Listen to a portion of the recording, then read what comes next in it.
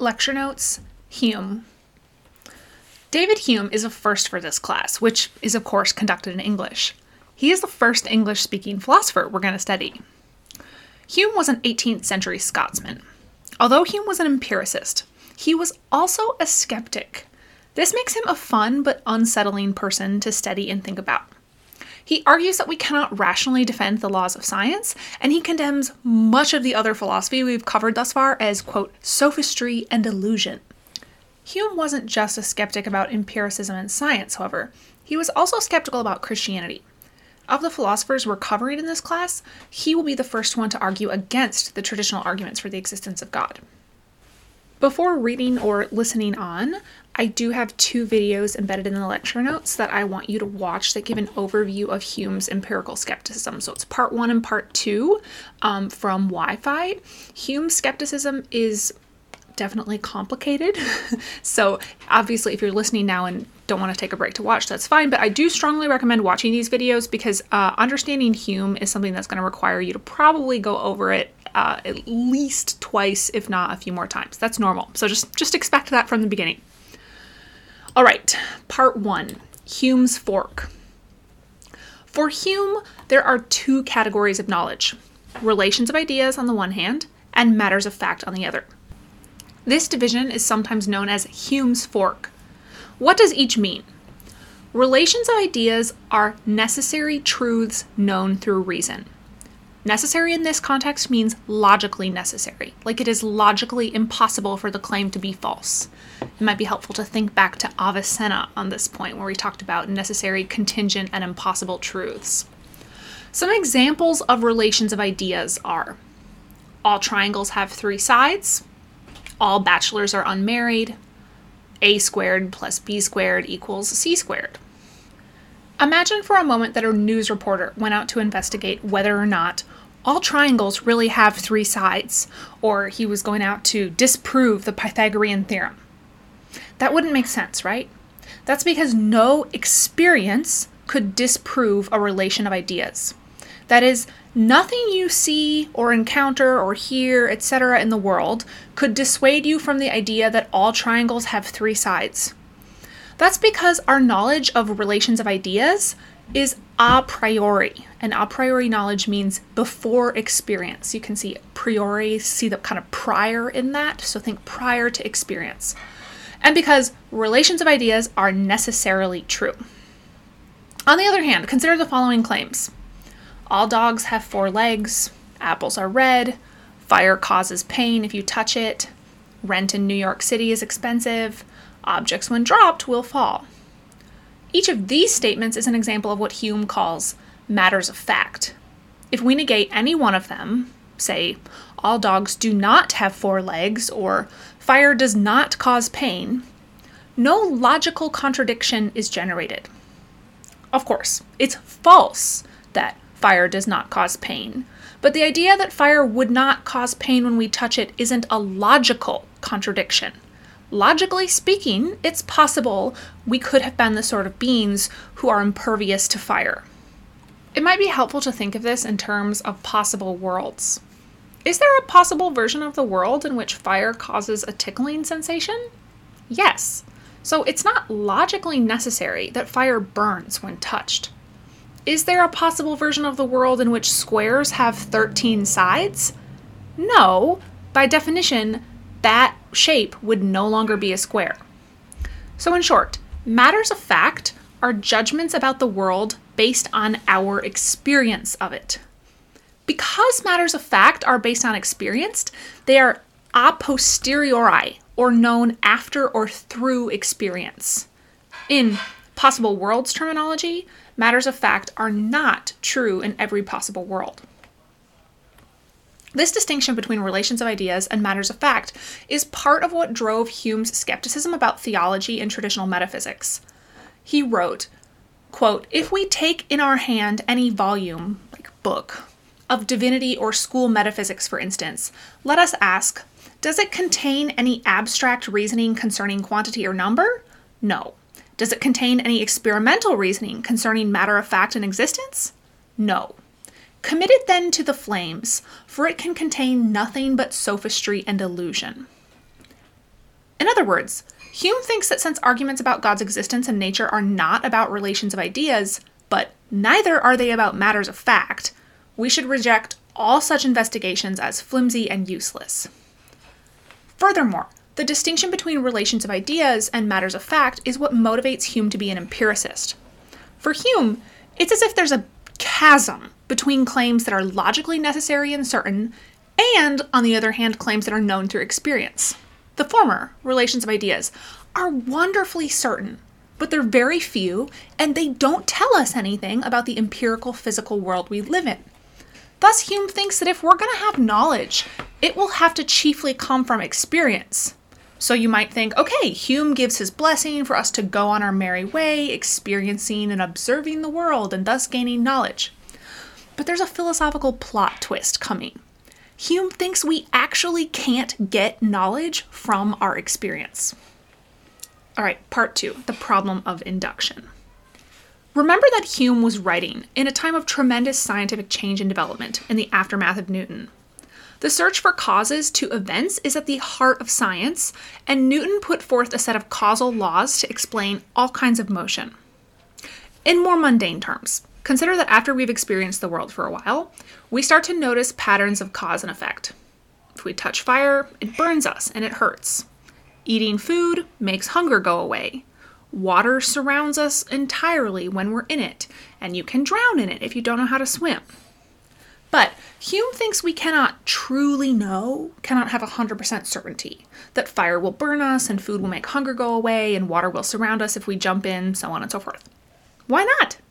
Okay, well, consider what happens when you touch fire. Hume thinks that experience can be broken down into two things. One, or this experience, I should say, can be broken down into two things. One, a visual experience of a flame, and then two, a physical sensation of burning pain. But does your experience, the sensation, include sensation of the causal claim? Fire causes pain. Well, no, that's a principle or a philosophical analysis, not something you can literally experience or sense with your, five senses. So one problem is that causal claims like fire causes pain aren't themselves literally part of the experience of touching fire, but rather something our mind brings to or imposes on the experience, having learned from past experience or being taught that by other people. Still, you might reason, maybe it's no big deal that we don't literally experience or sense causal claims like touching fire causes pain. After all, isn't part of growing up being kind of like an amateur scientist where you experience a bunch of different things and then maybe after a lot of experience the mind gathers up the experience like evidence and then comes to the conclusion touching fire causes pain? But Hume rejects even this. So consider the difference between the following two claims. One, I have found that such an object has always been attended with such an effect. So for example, I have found that touching fire has always caused a burn. And then the second claim, I foresee that other objects which are in appearance similar will be attended with similar effects. So I expect that when I see other fires in the future, they too will burn me if I touch them. Hume thinks these claims are importantly different. It's okay, on his view, to say that in the past you have always experienced pain whenever you touch fire, but that does not give you grounds to claim that it will always be the same in the future.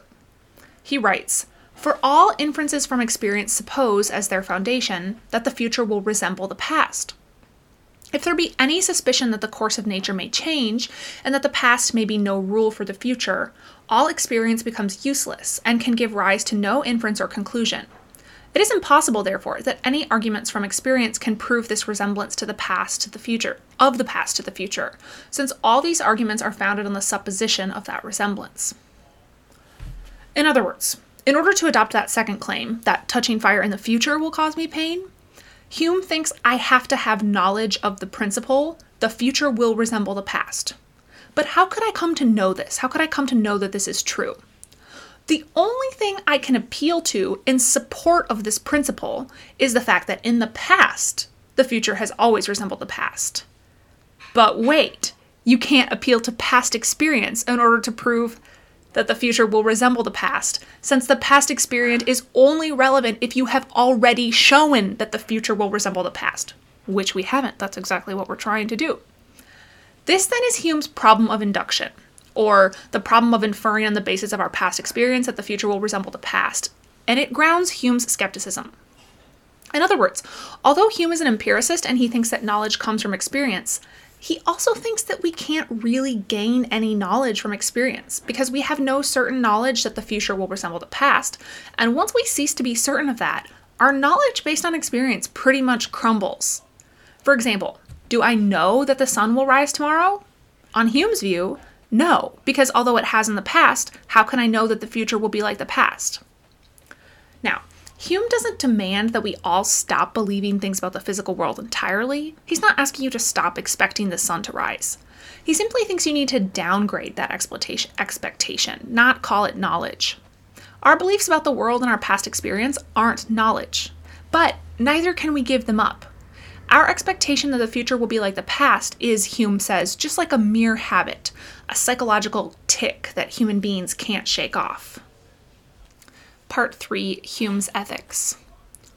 So we know that Hume carves up human knowledge into relations of ideas and matters of fact, but he thinks relations of ideas can't tell us anything about the empirical physical world. It doesn't really come as a surprise, then, that Hume takes a pretty skeptical approach to ethics. He definitely doesn't think that we get ethical principles from reason. Ethical principles aren't logically necessary, first of all, and second of all, relations of ideas don't apply to the empirical world. And since he's skeptical about God, which we'll get to in a second, he's not going to appeal to God or a religious tradition as a source of ethical commands. Thus, when it comes to ethics, Hume is famous for saying that reason is the slave of the passions. This doesn't mean that we should all run around being lawless, living in Hobbes's state of nature, however. For Hume, it just means that we should start with our affection towards and empathy with other people and build up ethics from this more emotional basis. In particular, Hume thinks we should get our moral rules from the following two sources: social utility and sympathy. Social utility just means that which is socially useful or beneficial. We should follow rules that would benefit all of us.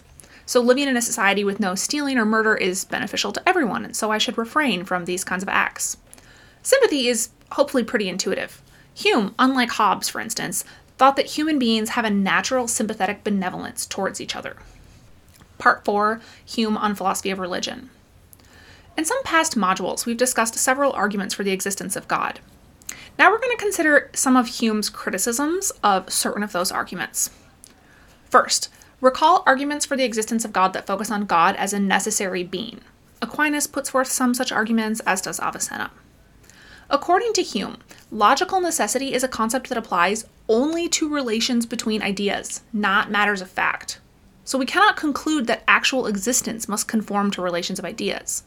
We cannot conclude that God actually exists simply on the basis of reason and what holds rationally among relations of ideas. Second, recall arguments that appeal to the need for a first cause of the universe. Again, Aquinas and Avicenna and many others advance such arguments. You can maybe already guess what Hume will say here, having read about his views on causality above. He'll say that causality and causal beliefs are mere habits or psychological tics of the human mind based on what we observe and experience, and we should not make too much of this habit. It's not logically required that the world must have a cause. Third, although we didn't really discuss many of them, consider also arguments to the effect that the world is perfectly made for humans, and so it must have been designed by a god for humans. Hume has a slew of objections to this train of thought. I'm just going to go through them in numbered order. 1. If the universe is like a house built by a master builder, then humans are like termites buried inside the basement wall. Hume reasons, in the context of the entire universe, how could we expect to have any knowledge about its purpose or design? We're not in a good position to grasp the big picture about who, if anyone, is behind this and what purpose it might have. Objection 2. Furthermore, maybe the reason the world is so perfectly suited for human beings is because we've evolved to adapt to our environment? Objection 3. Or grant that the universe is like a perfectly built house. How are we so sure that it's just one designer that built the house? Why not a whole crew of builders and designers?